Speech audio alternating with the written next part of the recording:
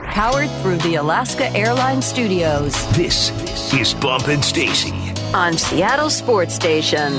Streaming through the Seattle Sports app. Now, here are your hosts, Michael Bumpus and Stacy Ross. Here we go now. All right. Well, we do this during the regular season after every single Seahawks game, and that has continued after these playoff games, talking about the little moments that caught our attention with What Caught My Eye. Let's get to it. Bump, what do you got? What caught my eye? I love me some third downs. I love me some fourth downs. Of course. And both these teams were pretty efficient. The Chiefs were 4 for 8 on third down. You do the math. That's 50%. Go Cougs. All right. You should have you should have just given me a moment. My bad. I should have volleyed it for you. Boom. Let you have that. Bam. 50%. No, I'm not going to give you this one because this was a bit tougher. Okay. Philly was 11 for 18 on third downs. That's 61%. I was just going to say. That was pretty good, though. And then Philly was 2 for 2 on fourth downs with a couple quarterback sneaks. I just look at this efficiency, and I said, man, these offenses were going. Now, you put yourself in the third down position a lot of the times when you're Philly because they go for it on fourth down a lot. They see third down. If they are in enemy territory, they see a third down, and they say, okay, we got 2 downs to play with because most likely we are going to go for this. But just really efficient on third downs. That lets you know that the offense was clicking on both sides. Love those 2 stats. See, that's Bump and Nick Sirianni. Always a fan of 4-down territory. That's the 2 of them. All right. Well, I'm going to jump to my first observation here. This one being the Eagles, and the reason I jumped right to it is I'm going to need your reaction analysis and help on this one. So, quarterback sneaks. The Eagles were fantastic with this. You had a crazy stat. It was 35 of 38 during the season. They were successful in quarterback sneak attempts. Yep. It's unreal. There was this fantastic article in The Athletic at about, week 15, 16 or so of the season that talked about just how effectively the Eagles had been using quarterback sneaks. So effectively, in fact, that about midway during the season, referees and officials went to teams to clarify the rule because people were accusing the Eagles of pulling Jalen Hurts over the goal line, and they needed to clarify that you can just push. You can't pull, but you can push. Well, that's exactly what the Eagles were doing. Go back and look at Jalen Hurts' first rushing touchdown, the first touchdown of the game, in fact. And Jalen Hurts is just getting shoved from behind. They did that on another conversion, not a touchdown, but on a conversion. Here's my thing, Bump. I want to hear what you think about not necessarily the legality, but like the fairness or whatever of being able to push on those quarterback sneaks. But I do want to say something. There's a block by Jason Kelce on another Hurts touchdown. Hurts barreled through defenders on his 2-point conversion. The Eagles used pushing to their advantage, and maybe that makes teams mad, but they've also got a great offensive line and a great quarterback. It's not just some weird thing that they do to cheat. It's not cheating, by the way. It's within the rules. It's within the rules. Just because you push doesn't mean that you'll have success. No. Whoever is teaching Philadelphia this technique when it comes to quarterback sneaks and positioning and leverage and all that stuff, they're just doing a great job. They're teaching it better than you're teaching it. And they have guys who understand it better than your guys understand it. It's within the rules, so I don't see a problem with it. But you know what also helps? Jalen Hurts squatting like 650 pounds or something like that. Man. This dude has strong legs. So you combine that offensive line with Kelce leading the way, Jalen Hurts and his strong legs, a push by the running back. They're just better at it. So what do you have to do? You have to coach your guys better than these guys are being coached. I actually thought, now he had 3 touchdowns on the ground, another through the air, which I'm not counting as part of this conversation. I thought his most impressive run was actually on his 2-point conversion. Yeah. He did have a block on that one, but he really had to barrel his way through guys. And that wasn't finish that. That's the thing, and he did. It was absolutely phenomenal work by him. All right, what do you got? What caught my eye? Who would you say is the better rushing team out of these two? The Chiefs Eagles. and Phillies. You got to go Eagles, Yeah. right? Eagles had 115 on the ground. Chiefs had 158. The Chiefs averaged 6.1 yards per carry. The Eagles averaged 3.6. So not only did this offensive line control this great defensive box by the Eagles, they also controlled the line when it comes to running the football. You saw Pacheco. I love this dude. They exploited the edges. They widened them up by hitting the edge a couple times. Then you send McKinnon up the gut. They switched the game plan up. They did what they needed to do in those moments to win the game. If you would have told me that the Chiefs outrushed these guys by, 40-something yards, 30-something yards, I'd say, nah, no way. I flip those numbers and say Philly's going for 158 and the Chiefs go for 115. The Chiefs run the ball just to keep you honest. But Last night, they ran the ball and had success with it, including a couple big runs by a guy with a bum wheel. I saw that stat, and I say, man, the Chiefs showed again, we can play whatever type of game you want. We're good enough to do that. That's a kind of a follow-up. I feel like there's an oversimplification that happens with every facet of football, but most especially when it comes to describing teams, right? A lot of people say, oh, Pete Carroll, he likes to run the ball, ignoring the fact that they have a really good passing offense and 2 1,000-yard receivers. The opposite is kind of true for the Chiefs, where people look at them and say, like, oh, they're just this, high-flying, pass-heavy offense, but they can kind of win however they want, and they've changed that throughout the year. Yeah, and that's what's great, man. Teams have to be able to adjust. And in our my 4-down territory, we talked about what did they do in the second half. They came out and said, look, we're going to play physical football. This is how we're going to open this game up for us. So it's nice to see the Chiefs be able to play whatever type of game. Whatever the defense is giving you is what you exploit. That's what the Chiefs did. Can I tack on one more? Mm-hmm. So I agree with you that they were physical. Also, the Chiefs defenders, I feel like they were hitting hard. Like they were hitting. Yes. Holy cow. I was like, I'll take all these guys on the Seahawks team. I mean, I miss that kind of like hard-hitting football. It's so fun to watch.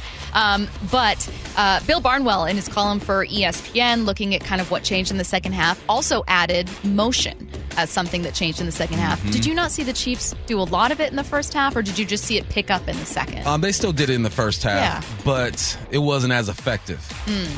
And maybe that's a better way to say it. All right, I'm going to get back to Hurts for my next one.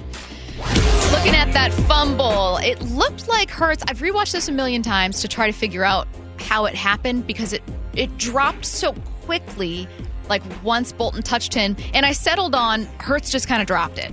Like it wasn't a forced fumble.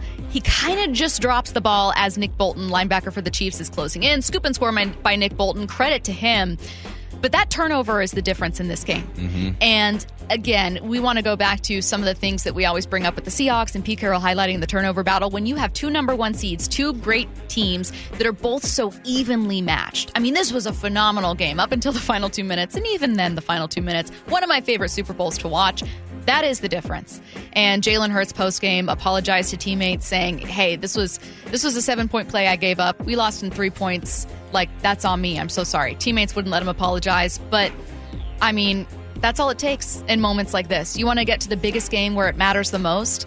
Little did we know at the time that would probably end up being the difference. I knew. I felt it. Yeah? I go, if they lose this game, that's going to be the play. That's 3 points. Your offense never touched the field. Yep. You had momentum at that time. You're moving forward. That was such a big play, and I felt so bad for him in the moment because I knew it. I go, if they lose this game, because it was turning out to be a shootout. We knew that it was going to be close, and that play was huge. And sometimes it just happens that way. Maybe you get your eyes down the field too quickly. Yeah. You miss one step in your fundamentals. That's why fundamentals are so important. That's why you do things called EDDs, everyday drills. I guarantee you, every day at practice, Jalen Hurts goes through the motions. You get the snap, ball security, good feet, good ball high and tight, eyes where they're supposed to be. There's a procedure for everything, and that play right there, man, it is an example of why you got to make sure you cross your T's and dot your I's because plays like that can happen. I'm going to tack on one final note, and that was a quote from Bolton after the game. He was asked about the scoop and score. Obviously, it's very exciting. He said, God, I didn't even know what happened. I just saw the ball, and all of a sudden you're back in middle school. You just pick it up and you run. It was very exciting. Congratulations to him. But he also said it was kind of weird because you're scoring in a neutral stadium, right, which means it's all kind of loud. People are excited, but you run in and it's almost awkward because there's no like big chant from the home crowd or even boos or silence from a road game. It's just kind of the same. Like, I wonder if him for crossing the plane, you kind of think, was there a flag? Like, there's no reaction to my touchdown right now, which once again highlights the neutral locations for the Super Bowl. It's always going to happen. It's the Super Bowl. It's the biggest game. Forget the crowd. But under no circumstances should we ever include more neutral site locations for games because it's just not as fun for the players. Nah, I don't ever want to hear the NFL talk about neutral sites for the AFC NFC Championship game. Kill that noise. All right. We got time for 2 more. Do you have one? Yep. All right. What caught my eye? Time of possession. There was a time in this game where in real time, 90 minutes had gone by and the Kansas City Chiefs ran 9 plays on offense. Now you look at the overall time of possession. Philadelphia had the ball for 35 minutes and 47 seconds. You got Chiefs, on the other hand, 24 minutes, 13 seconds. So what that tells me is that Philly dominated time possession early, but when it was time to go, that high-octane offense got going. They scored quickly. They scored efficiently. Typically, when you dominate the time of possession, you're going to see some disparity in the numbers. You're probably going to rush for more yards. Didn't do that. You're probably going to throw for more yards. I think they got him a little bit there. Yeah, 302 to 182. But that's where numbers can be deceiving at times. Because you don't need to possess the ball for a long time if you're the Kansas City Chiefs. You put up 17 points in the fourth quarter alone. That means you were efficient. You were quick. You controlled the tempo. Philadelphia slowed the game down initially, and I think that favored them. But once it was time to get going, once Kansas City felt the pressure, man, they turned it up a bit and came away with the W. All right, let me wrap this up with this one, and let's stay on this one for a bit because I want to transition to a conversation about the Seahawks for like 2 minutes at the end. God, I don't want to misattribute this quote to Sirianni, but I could have sworn I saw it. Either way, there's a play that I kept rewatching, and it was the 45-yard touchdown to A.J. Brown with McDuffie kind of, not hanging off him if he was actually in front of him and just didn't track the ball in the same way. And I rewatched it over and over and over and over, not just because it was a great play bump, but I was trying to figure out, like, where did McDuffie lose this? Like, where was this battle won by Brown? And there's a great move kind of right as Brown is crossing, like a little start-stop, right as he's crossing the goal line. Obviously, he is able to track the ball. As a former center fielder, by the way, I didn't know that. He's able to track the ball. McDuffie isn't. But it really does come down to just having a better player. And we mentioned that earlier, but I want to get back to it. There was a quote that I read before the game. I want to say it was Nick Sirianni about, like, yeah, also what makes a great coach is having great players. And the one thing the Seahawks have really been kind of trailing behind earlier iterations of this franchise is that they haven't had the same, like, blue chip talent that they used to have.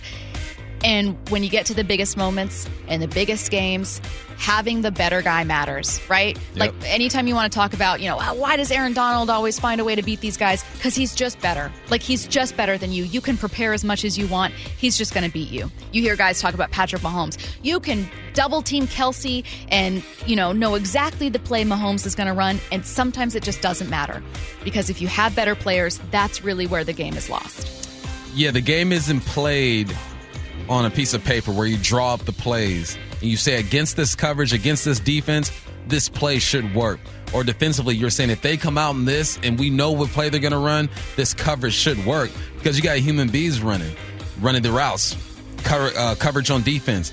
And what A.J. Brown did, it was so subtle, it was so beautiful, though. He gets inside release on McDuffie. Now McDuffie's in a trail technique because he realizes that safety's over the top. He's got some help. So at the top of his route, A.J. Brown, he attacks the safety. What that does to Duffy, he slides underneath a bit more. Now the safety condenses a bit to the middle of the field. Then he snaps it off. So now at that point, you see that snap, and McDuffie, you're taught not to look for the ball if you are losing. Now he's losing right there. A.J. Brown has created space with that safety. So when McDuffie feels like he's in position now to look for the football, it's a gamble. You don't know where that ball is. You're looking up, trying to locate it. Meanwhile, A.J. has his eyes on it the whole time, and he's a big human being. Gives him a little nudge at the top of the route. Yeah. It's all good. Rubbing is racing. Remember that. Nudge a little top of the route. Then he goes and gets the rock. So it was beautiful to see. Theme of the day, just rubbing is racing. That's good. What was it called? Days of Thunder? Days of Thunder. The entire text line just said Days of Thunder. Yeah. They know. They know what's up. Apparently they do. Cole Trickle is Tom Cruise's name. Cole Trickle? Cole Trickle. No. Yeah. That sounds like a NASCAR driver. That's why they named him that, Stacey. I'm just saying, it just sounds like a perfect name for it. So good job to that movie. I couldn't tell you what it's about or what happens other than it sounds like Tom Cruise is driving a car. Really fast. Really fast. But yeah, that was just the lasting impression for me from this game. It caught my eye because it's a fun play. But in the moment, I was thinking like, God, like sometimes it really is that simple. Mm-hmm. For all the complicated stuff we add to it, and analytics are fun, and talking about the game is fun. Like, it's a game played on the field, you're right. And sometimes it just comes down to who's bigger, stronger, faster. Mm-hmm. And I almost hate that it's that simple, but kind of love it too. Yeah. I can't explain it. All right, let's get to headline rewrites. Extra, extra, read all about it. Headline rewrites. We must make headlines. The real story behind the headlines in today's news with Bump and Stacey. Headline number one, the Jets have reportedly checked in with the Packers on Aaron Rodgers' availability in a trade. What's the real headline? Shooters shoot. That's exactly what the Jets are doing. You've had some really good analogies on this show, and I feel like we were talking about, I don't know that it was the Jets, but it was about being at the club. Oh, yeah. You see the 10 at 8:30, 10 p.m., and you're like, it's just not my shot. Nah. And then it gets to the end. Like, the Jets know that they're, out kicking their coverage. Yep. But they're still going to be like, so what's up with Aaron Rodgers? Mm-hmm. They heard this straight. They heard the last call. They're like, all right, this is it. Hey. What are we doing? We're going for it. Anybody who was in Pullman when I was out there 04 to 08, you hear last call and the double doors. You hear the DJ used to say the double doors. That means done. Go through the double doors. It's time to get out of here. Yeah. That's where the Jets are. They say, look, we got Nathaniel Hackett. What about him? You guys have a good relationship. You said you bonded when you were over there with Green Bay. Why not shoot your shot? You have the offensive rookie of the year over there. You have a good running back. You have a defense that's decent over there. Why not, man? I mean, the defense is great. You're going to have Garrett Wilson, offensive rookie of the year. You have the defensive rookie over there. You have Breece Hall when he comes back, who was fantastic to start the season. He was on my fantasy team. I'm very upset about it. I was unstoppable for a couple of weeks there.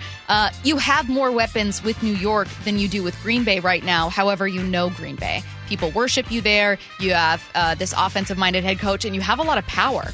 Does he have quite the same power when he goes to New York, or is Robert Saleh like, hey, welcome, but like I'm the head coach, right? You wonder if it's going to look like Russell Wilson going to Denver, where it's this 50-50 split, or Russell Wilson has a lot of power? Heck no. I think Saleh. Or if Saleh's like, man, this is my team. I think Saleh says this is my team, but he eases up in some areas because it's Aaron Rodgers. Yes. And Aaron Rodgers has a longer track record of history, I feel like, than Russell Wilson. And his mental is just different. But end of the day, that's Saleh's team. All right, next up. Headline rewrites. Headline number 2, Derek Carr says he will not waive his no-trade clause, which will likely cause the Raiders to release him. What's the real headline? I can think of 40 million reasons why the Raiders will release Carr this week. 3 days after the Super Bowl, that 40 million number becomes fully guaranteed for Carr, whereas if the Raiders release him before Wednesday, which is obviously 3 days after the Super Bowl, they can save more money towards the cap and avoid that kind of hit. Yeah, that's a smart move. That's the business move by the Raiders. You go ahead and you get rid of that guy right now. Save yourself about $41 million. And you let him see what's out there, man. And Carr, I'm looking at his career as a whole. 9 seasons, 6 different head coaches. How tough is that? Has never played with a defense that was ranked lower than 20th. This guy's had to win some ball games, got them to the playoffs twice, was injured the first time, loses to the Bengals the second time. Last 4 years, his passing offense has been top 10 in the league. He's not a bad football player. He's been in some bad situations. He's not the guy who's going to win the game by himself. He needs some help. So whoever gets Carr, you're going to get a guy that's going to be really competitive. But he's in the same area that most guys in their 30s are. You're in the transition now. If you get 2, maybe 3 years with this ball club, hopefully you can get them to the playoffs and maybe even get into a Super Bowl. But you're going to help develop somebody else. I think if he goes to the Saints, it's tough news for the NFC because all of a sudden you add another good quarterback there. And the NFC right now is so thin at the very top with quarterback that even adding Carr is competition for Seattle, right? Especially in a really, really close NFC South where you've mentioned it before. Whoever gets the best quarterback is going to win that division. It's just, it's done. But I wonder why I never give Carr enough credit because I know all these things, right? You're telling me these things and it's like, okay, you're right. He's never had a great defense. He's had a lot of changes with coordinator and with head coach. Why is it that is it that he still makes occasionally some dumb decisions? Like, what is it that keeps people from giving Carr benefit of the doubt? I think it's because he's not constantly elite. He's had 1, maybe 2 elite seasons where he's thrown for over 4,000 yards and Lil Gray was an MVP candidate 1 year before he breaks his leg. But other than that, he's been good enough to keep them competitive. He's like 2-10 in cold weather. He's 17 and like 50-something against playoff teams. He's going to beat the teams he's supposed to beat, but he needs help to beat these elite type teams, the elite quarterbacks. You look at matchups, right? We look at Josh Allen and Joe Burrow go at it. We love that. We look at Pat Mahomes and Tom Brady go at it. It's never a week where you say, here's a quarterback matchup. We got Derek Carr versus somebody else. We just don't see that. He's a second-tier type of quarterback. He is. I mean, I would also put Matthew Stafford in that tier, whether he's with the Rams, whether he's with the Lions. But to me, when he was with the Lions, especially with Calvin Johnson, it was just more obvious that he was more talented than the pieces around him. Yeah. With Carr, you're like, okay, I could buy it. but I'm hesitant to truly believe it or bet on it. All right, next up. Headline rewrites. Headline number 3, the Kraken snapped their losing streak with a 4-2 win over the Flyers. But Matty Beniers had to be helped off the ice after taking a puck to the leg in the game's closing seconds. What's the real headline? So maybe the Kraken lost after all. Let me just say, nothing worse than an injury in inconsequential moment. Whether it's the final seconds, whether it's the final game, a horrible analogy or a horrible comparison. But Quandre Diggs getting injured when the Seahawks weren't going to be in the playoffs in the final game of the season, and you're just thinking oh man, right? Matty Beniers in the final seconds, you're like, if only, you were almost there. The game was almost won and over, and now it's won, but you have 2 big question marks with Matty Beniers and obviously Andre Burakovsky. The worst part about Matty Beniers going down is that sometimes players go through this run of bad luck when it comes to injuries, and you're hoping that isn't the case with Matty Beniers. I don't think this team is who they are today if he's not on the ice consistently. So we're going to see. He's a young man, so maybe his bounce-back game is great. When I was 19, 20 years old, I can do anything the night before, the day before, be injured, go out, have a good time, and I'm going to be back fairly quickly. So get that treatment. Do what the trainers are telling you to do, because this Kraken team needs you. I'm sorry. There was a real NASCAR driver named Richard Trickle.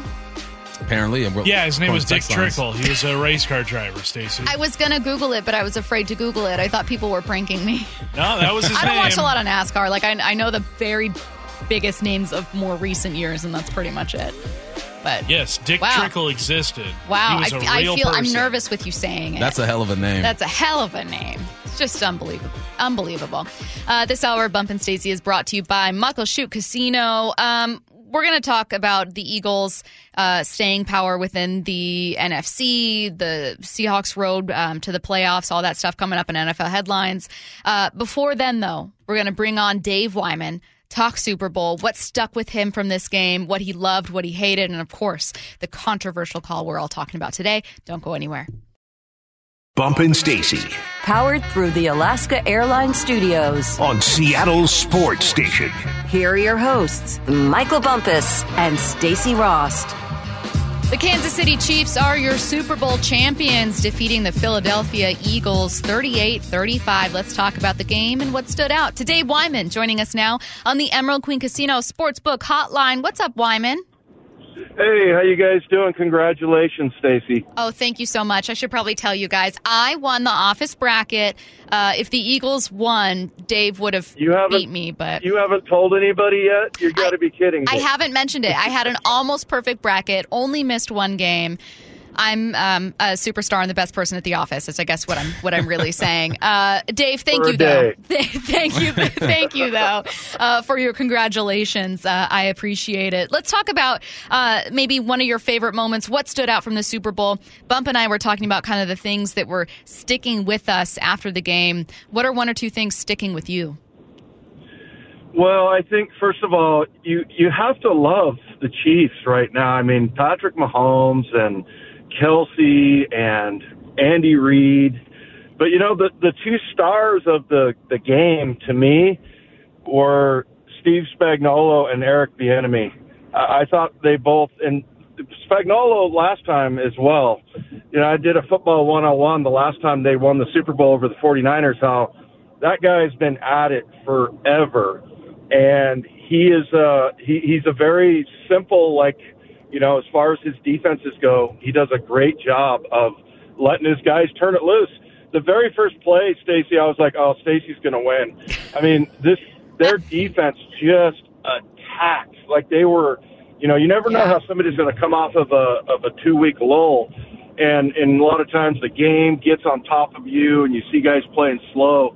They were playing fast. And then Bieniemy, I mean, I don't know that he's entirely responsible for all of it, but how many times did they have wide open players? I mean, that was all schemed. And especially the one where, I don't know if it was Tony, whoever went in motion and then stopped and went back, they saw something on film.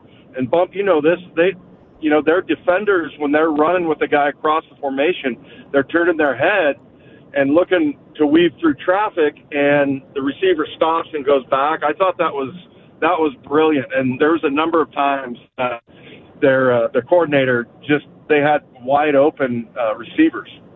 Yeah, great designs. I think they ran about 2 or 3 times. They did that with Juju Smith at the end. They did that and converted it to a wheel, Dave. I see a wheel route. I was loving that. But, man, I want to ask you about your thoughts on Jalen Hurts. Because coming into this game, people obviously respect him as a quarterback. He was a runner-up when it comes to the MVP. But this dude threw for 300 yards. And without that fumble, man, we might have seen one of the greatest performances from a quarterback. 3 rushing touchdowns. No other quarterback has done that. Just your thoughts on Jalen Hurts and if he changed your impression of him or if he changed the impression to people across the league.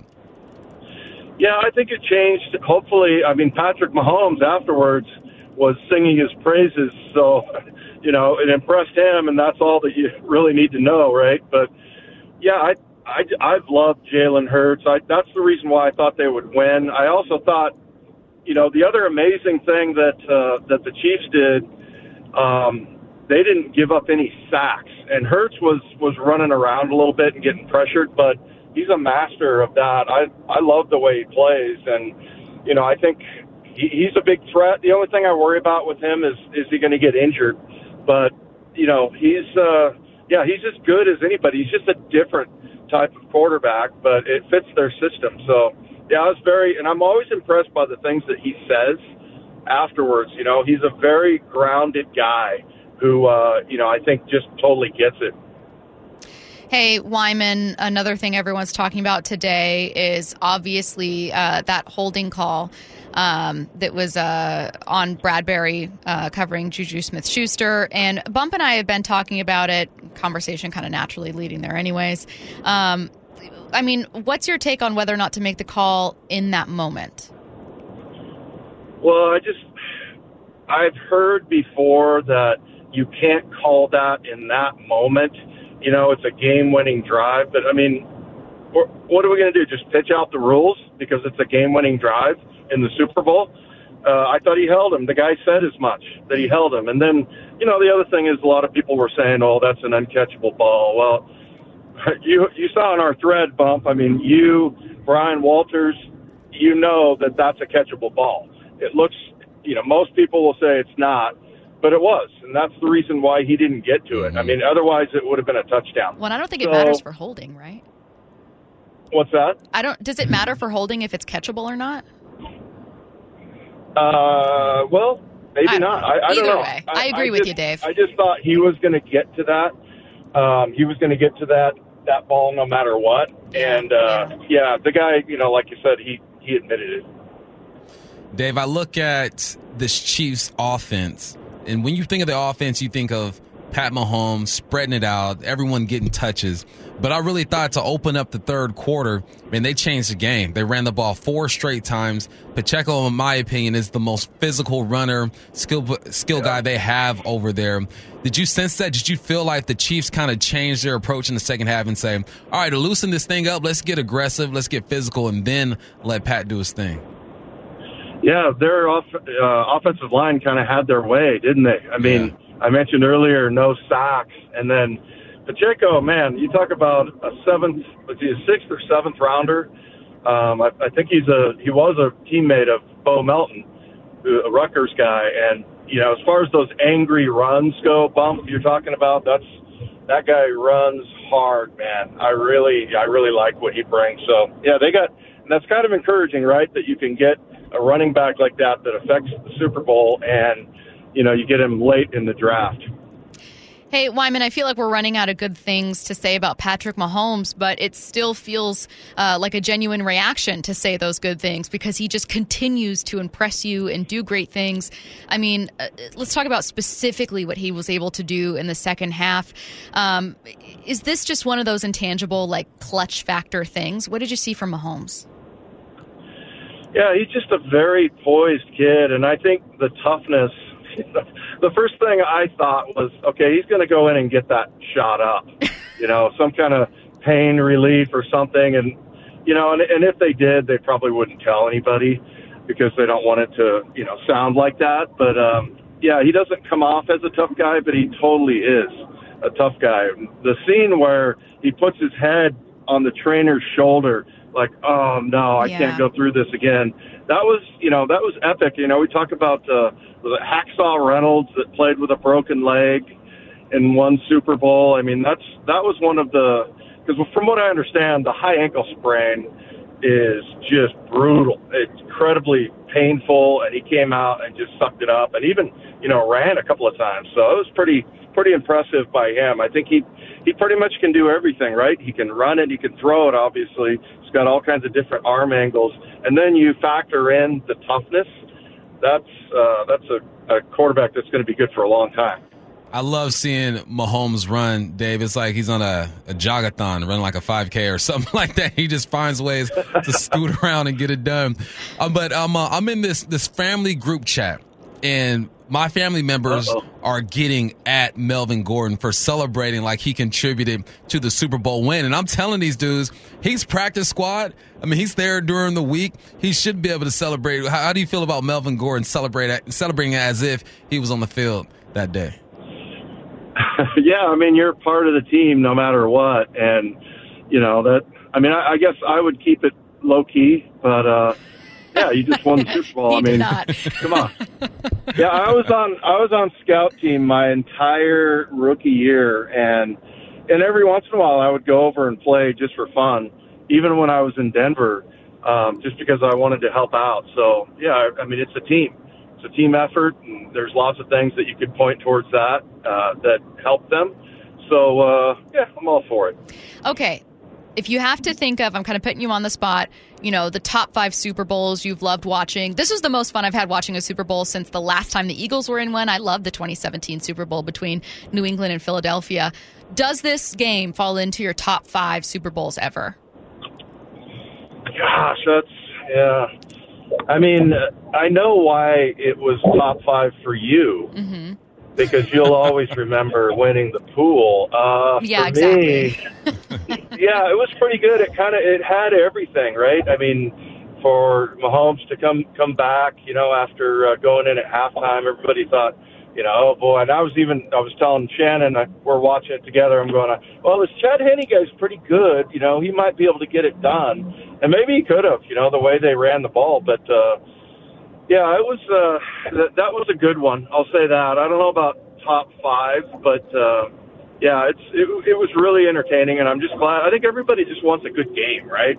You don't want to. Exactly. You don't want some kind of a blowout, or you don't want something to happen because of the rain or whatever. And that's one thing. I mean, I know they all play on the same surface, but the painting of the field is ridiculous. Mm-hmm. I know we're going to get into that on our show, but you could see the players, the paint makes it more slippery.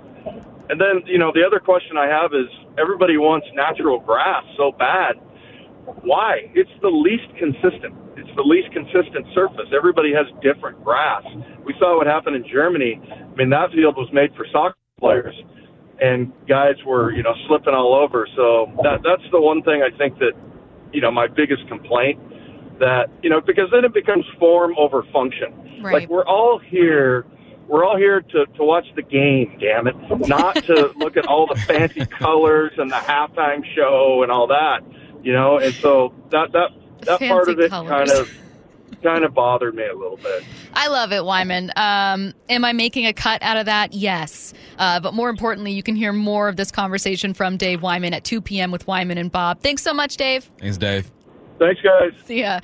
A new free agent quarterback to consider for the Seahawks, and a wrench is thrown into the Eagles' plans to return to a Super Bowl in 2023. That's next when we take a look around the NFL. Bump and Stacy. Powered through the Alaska Airlines Studios. On Seattle's Sports Station.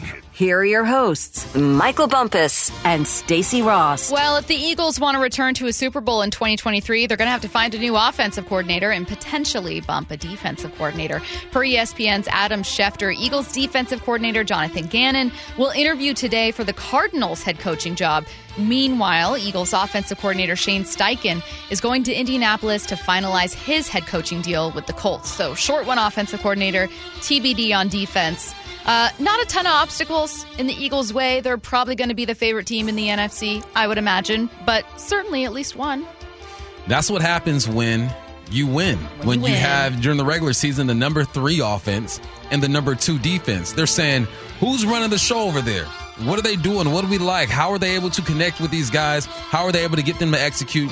They become hot on the market, just like players. If it's their free agency year, you have a good season, you're going to get sought after. That's the curse of having a good football team, is that you know that you're going to lose players, you're going to lose coaches too. Meanwhile, Eric Bieniemy could be interviewing for some other jobs. It would likely be for offensive coordinator at this time, given the head coaching positions that could be filled pretty soon. Andy Reid postgame said, Eric Bieniemy has been tremendous for us, and I think tremendous for the National Football League. I'm hoping he has an opportunity to go somewhere and do his thing, where he can run the show and be Eric Bieniemy.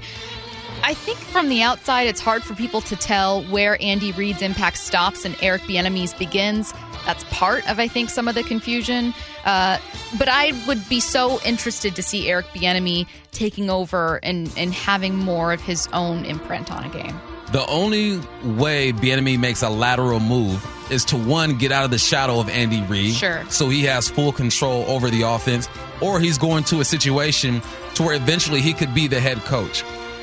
Other than that, why would you leave the greatest offense in all the land with the best quarterback in all of the land? It's because you want to be your own man. You want to be your own self. Whenever we talk about the Chiefs offense, the first thing we talk about is Andy Reid, and rightfully so. He's earned that. He deserves that.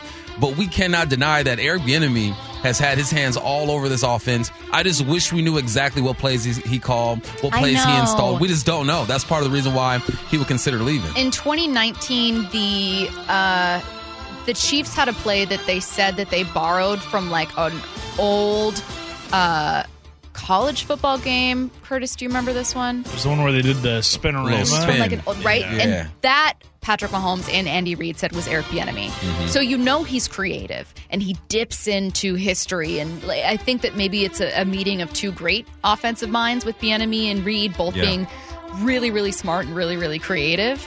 It's a perfect marriage. You'd still love to see him get a chance somewhere else.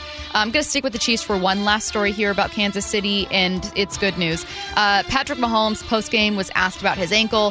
Hey, are you going to, be able to participate this offseason? He said he doesn't anticipate it holding him back. This is what he said about the injury. That once you have a high ankle sprain, when any little tweak like that happens, it just really magnifies it. Luckily, we were able to get to halftime, get some new tape on it, and some movement to try to get mobility back. Yeah, Patrick, that's all you did. Yeah. He said, I'll for sure be ready for OTAs and everything like that. Obviously, we'll continue to rehab and continue treatment and just give it some rest. But he said the best thing for it's going to be rest. It doesn't sound like it's going to be a surgery kind of thing. It sounds like it's just you get some time off of it, but it's not going to hold you back once OTAs start.